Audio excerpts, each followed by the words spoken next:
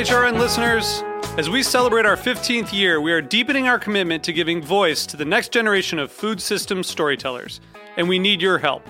Our internship and fellowship programs help activate new possibilities for underrepresented and underestimated young people through experiential journalism, audio engineering, and production training. Through these unique programs, HRN helps food equity stewards build essential workforce readiness skills that expand their potential and foster economic mobility. Please consider supporting these critical programs. And with a minimum donation, you can be entered to win a dinner for two at an amazing restaurant in one of 8 cities and tickets to a concert at a great venue in one of those cities. We have incredible partners across the country who have donated, as they also share our passion for helping to educate the next generation of food systems storytellers. Check out heritageradionetwork.org/15 to donate and enter to win today. That's heritageradionetwork.org/15 to donate and enter to win today. And make sure you donate before March 31st. Thank you. This program was brought to you by Eat on North. Eat on North is a casual restaurant where honest, uncomplicated food is served without pretension. Find Eat on North at hotelonnorth.com. I'm Linda Pelaccio, host of A Taste of the Past. You're listening to Heritage Radio Network, broadcasting live from Bushwick, Brooklyn. If you like this program, visit heritageradionetwork.org for thousands more.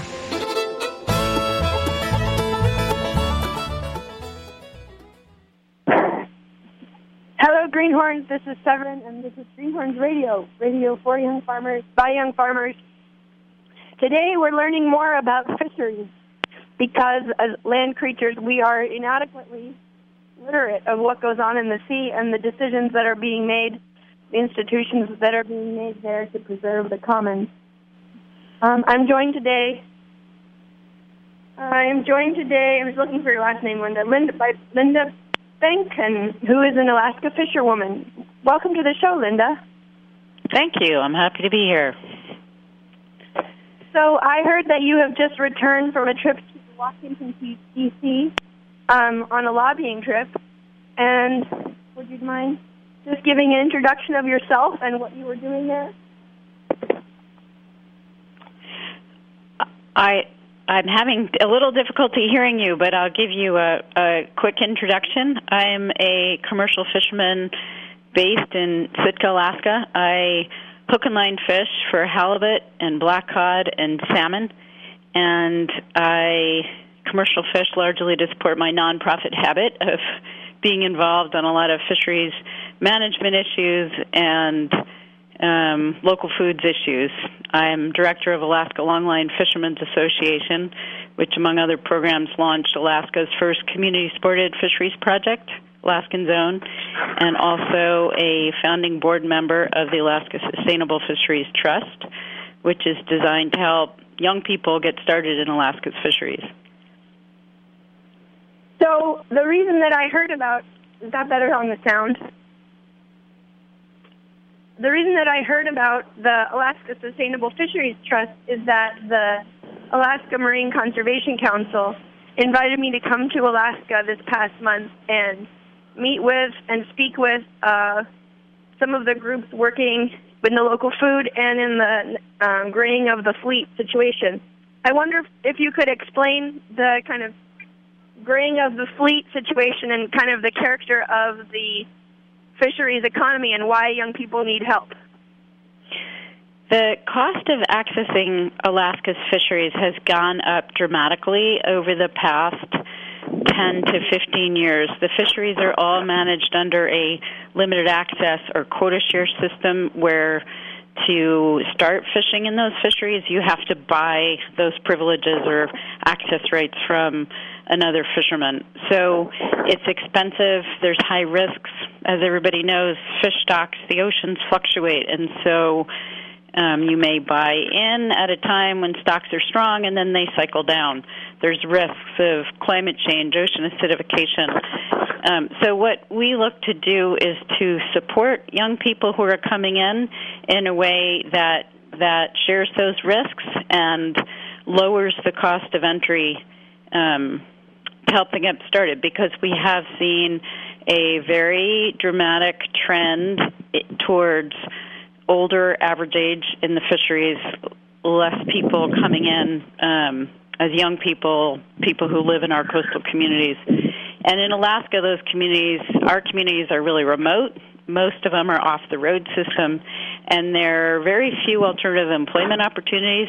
Commercial fishing is intrinsic to our culture, to our way of life, and to the economy here.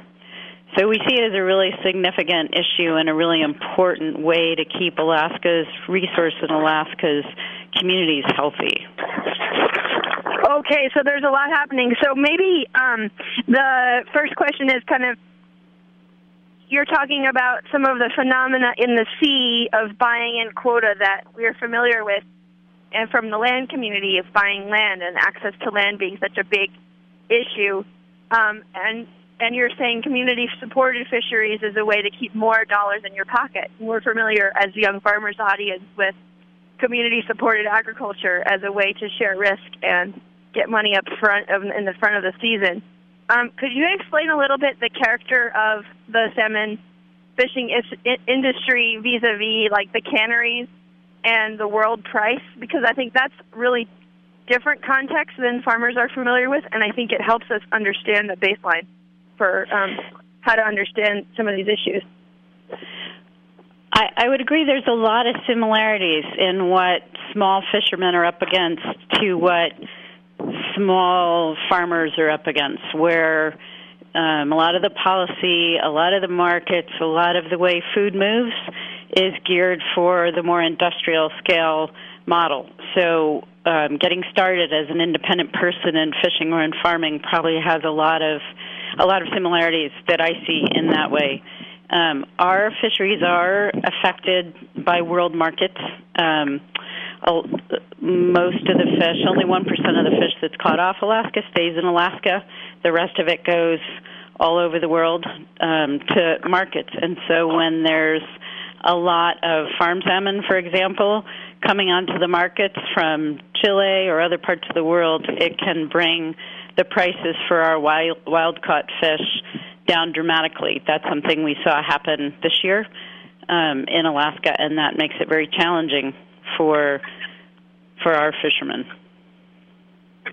And will you explain also a little bit the quota system that you mentioned earlier? When I spoke with Matt Allward from the Bulletproof Nets, he said, he bought in his quota and his right to fish, his nets, his boat, all his gear. He bought it, used, and the price of his gear has gone up dramatically because the value of the fish has gone up so much. Could you explain some of how the quota impacts? Sure. So our salmon fishery. I'm sorry. Cost of entry. Right. So our salmon fisheries are managed under a limited entry program where a person buys a license to fish and then they catch as much fish as they can in a given amount of time.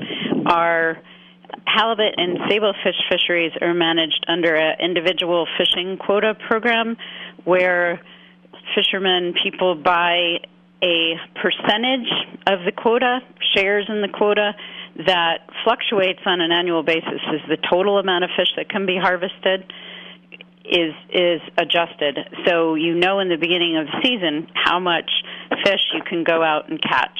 As the abundance of halibut or sablefish stocks change, the amount of fish you can catch can change dramatically. If you've borrowed money to buy in, those loan payments may not change in a traditional loan, but the amount of fish you catch and therefore the amount of money you generate from your catch can really change. And we've seen that happen in the halibut fishery where our quotas were reduced by 75% and people were still staring down huge payments. So that's what's made it really difficult for new fishermen, and the dynamic we're trying to change by sharing that risk between established fishermen, people in the communities who care about keeping young fishermen from these communities involved, and helping launch new people. So when I was there speaking and learning with the Alaska Marine Conservation Council, what I really realized was that the conservation of the resource, as everybody called it, of the fish, is really just a proxy for the conservation of the whole ecosystem and the whole river system and its associated ocean and the whole habitat of the fish, and that the fish are not able to vote, and neither are most of the creatures that are living in that ecosystem, but that having local fishermen and really engaged, civically minded, and kind of locally embedded fishermen is really the only way for those fish to be represented in our democracy. And when I talked in Maine, when I was talking to people in Maine about, well, what does it take to become a young fisherman in order to prepare myself to come to Alaska, they all said, oh, well, you should just go to Alaska if you want to be a young fisherman.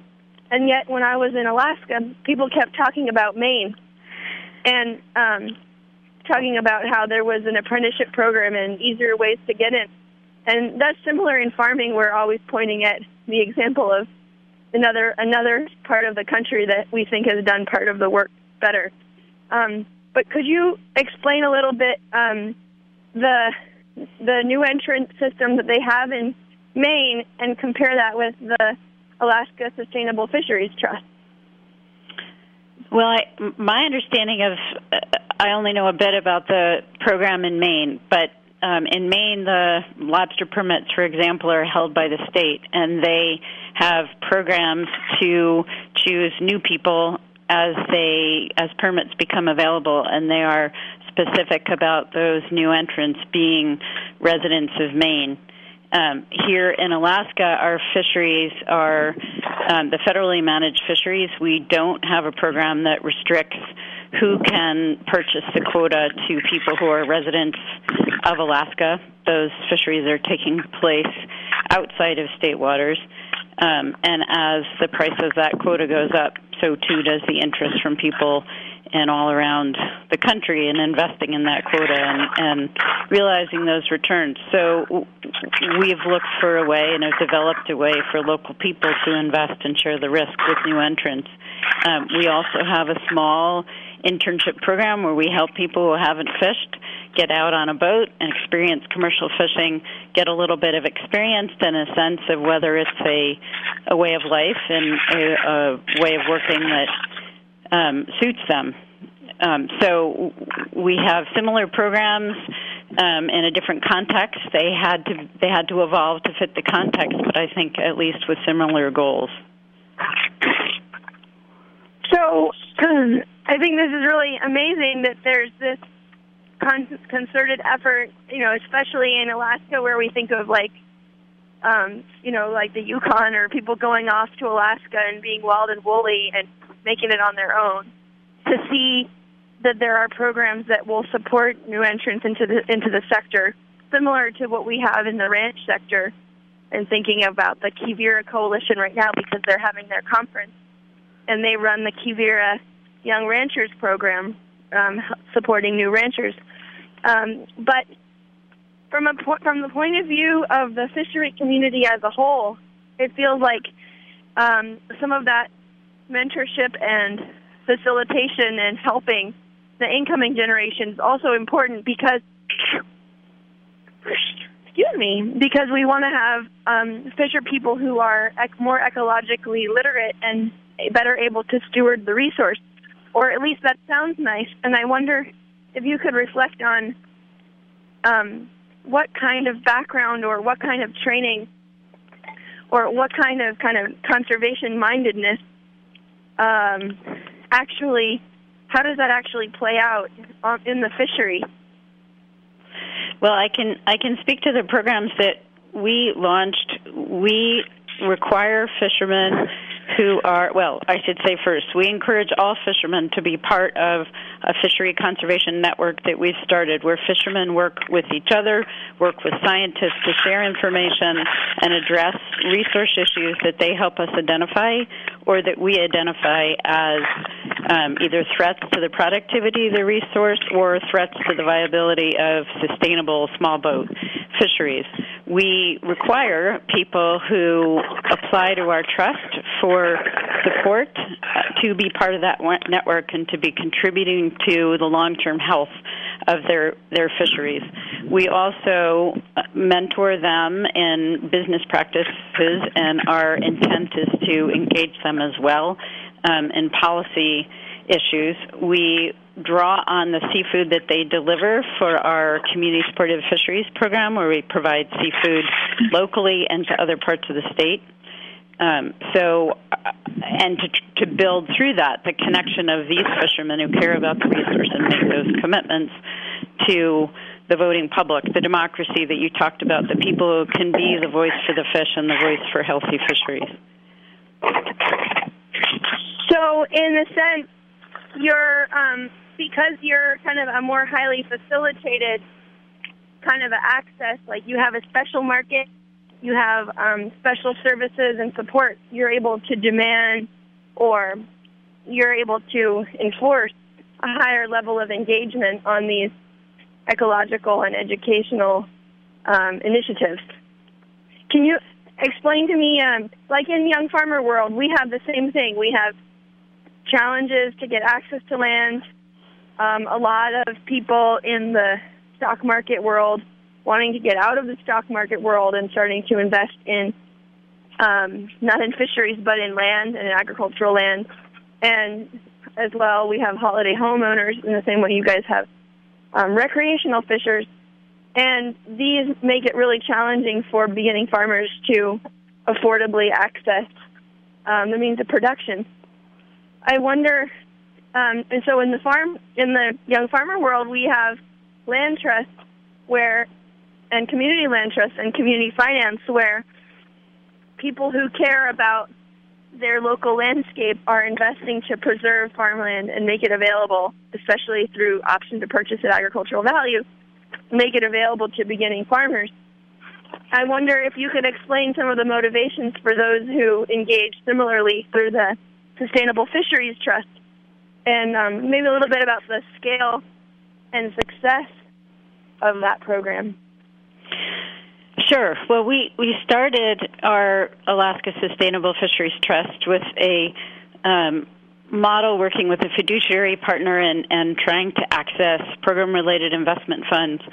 At some point, that we saw the limits to that, and a few years ago actually took the model that we are now moving ahead with from farmland trusts that we learned about and studied in the California and Oregon areas. So the model we're using comes directly from what's happening in the land world of acquiring land to keep it in farmland, make it available to young farmers. It's exactly the approach that we're taking to develop a model where people who either live in these communities or from outside that care about healthy oceans, healthy fishing communities can provide that startup investment, share that risk with new people coming in and provide access to the fishery.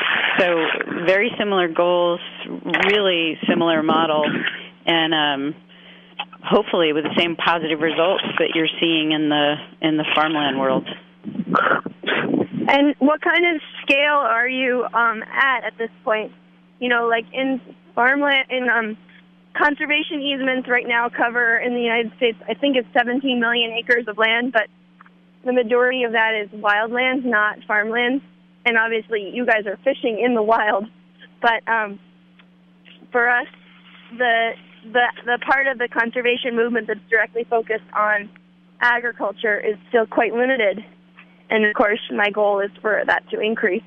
How many fisher people are a part of your territory, and where do you see the growth of that going, or like what are the incentives, or how do you sell it to your investors, I guess would be useful for us to know as we're trying to similarly sell to our own investors to support young farmers.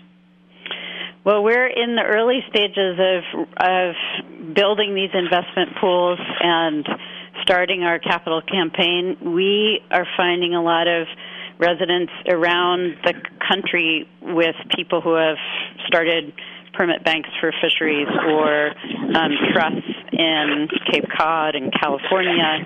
And what we find people get is that those who live in these communities, same as those who farm the land organically, sustainably, are the people who really are committed to the long-term health of the resource. They want to have healthy fisheries to pass on to their children, and they are the voice, as you said, for healthy resources, healthy fisheries in the future. They care about the ecosystem as a whole, and they'll speak out for that. And we find that both fishermen who are well vested in the fisheries but starting to think about retirement, they care about there being healthy fisheries in the future. They care about the people who have access to those fisheries coming from the communities that have supported them. But also people who are disillusioned with how money is handled that's in the stock market or other potential investing opportunities want to know tangibly where that money's going. They want to know that it's being used in ways that support environmentally responsible, socially responsible, sort of new economy approaches. And so that's where we're headed, and we are in the early stages of this investment pool building and raising capital, but we'd like to take it to scale quickly, and we see the need and we see the opportunity.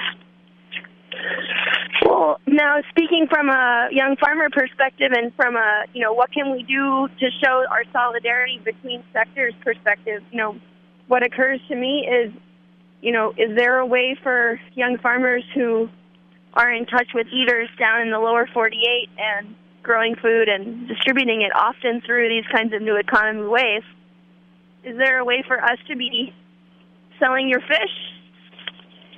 Oh, I think so. I think there's lots of opportunities to collaborate through the CSF approach of providing produce and providing fish to people who want to know who grew that food or who harvested that seafood. I'd like to see a growing presence of fishing groups and young fishermen at Flow Foods gatherings and in supporting policy that benefits this kind of connections and education about why it matters how your food is grown or harvested and why it matters who grew it or harvested and where they live and what they do and how they do it. And so how kind of concretely can we do that now? I remember there was a thing like, was it Local Ocean or fish from here or out our fish or something like that? I forgot. Isn't there? There are a number of networks that we're working with to promote community-supported fisheries. The Community Fisheries Network is groups like our group, Alaska Longline Fishermen's Association, that are rooted in communities, care about healthy oceans and healthy communities. Fishing Community Coalition. We have a number of groups that we're working with. We're really interested in collaborating more with young farmers, with greenhorns, that kind of approach, looking to do campaigns where we can all come together, visit the Hill together in Washington with people who are from both disciplines, working in the land, working in the sea, and remind people who make policy that what they do affects this generation and the young people to come. Well, and it always feels to me like the question of how this conversation across the seashore between land and sea, we're kind of landing and seeing different parts of a lot of the same phenomena, and publishing a journal or making a podcast or making a movie or all the kinds of ways that nonprofits will often coordinate communication are all really wonderful.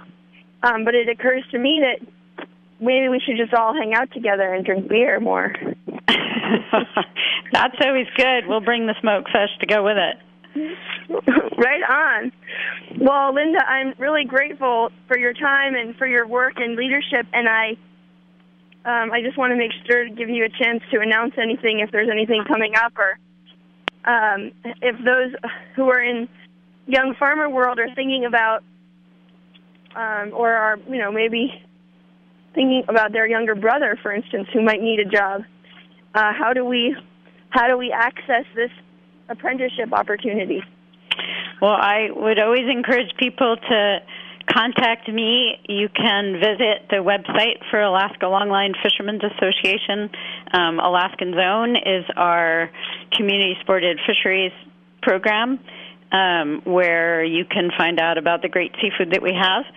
And the Alaska Sustainable Fisheries Trust is the investment pool group that I've been talking about. And, yeah, we'd love to see more collaboration between fisheries and local foods networks that are working with young fishermen on farms. And any help I can give to people who are interested in coming to Alaska and trying out fishing, I'd be happy to do that. Wow, well, you heard it here, folks. Thank you so much, Linda, and all of you who are involved in the community, and as you're talking to your community foundation people who are, coming and picking up your CSA shares, ask them to consider and look into Sustainable Fisheries Trust as a mission-aligned investment, and really keep this one of our last healthiest wild fish ecosystems intact, thriving, and stewarded by our compadres of the sea. Thank you so much, and thank you all. I have no real announcements except that Shizue is going to be at Moses, then Audrey's going to be at Nisog, and Connor is going to be at Kivira, and so you can meet greenhorns out in the world as you do your winter conferencing. And remember, this is the time of year to get working on your essay for the almanac. 2 pages is just fine. It's due February 2016 for publication in November 2016, just in time for Thanksgiving of next year. We don't try and predict the weather, but we do try and talk about it. All right, bye-bye, everyone. Thanks for listening to this program on heritageradionetwork.org.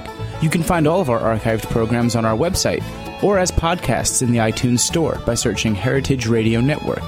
You can like us on Facebook and follow us on Twitter at @heritage_radio. You can email us questions at any time at info@heritageradionetwork.org.